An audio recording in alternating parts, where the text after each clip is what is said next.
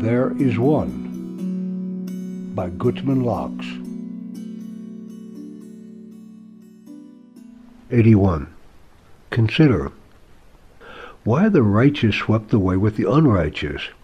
When a person steps on a tack and does not take care of it, the infection moves up the leg. Why should the leg be made to suffer for something that the foot did? Obviously the body is one, and the entire body must reap the rewards and punishment as one. The man stepped on the tack, and the infection and swelling is spreading in the man.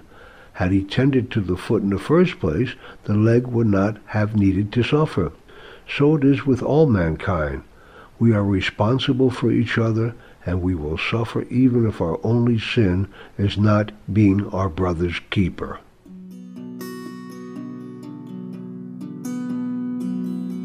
Thereisone.com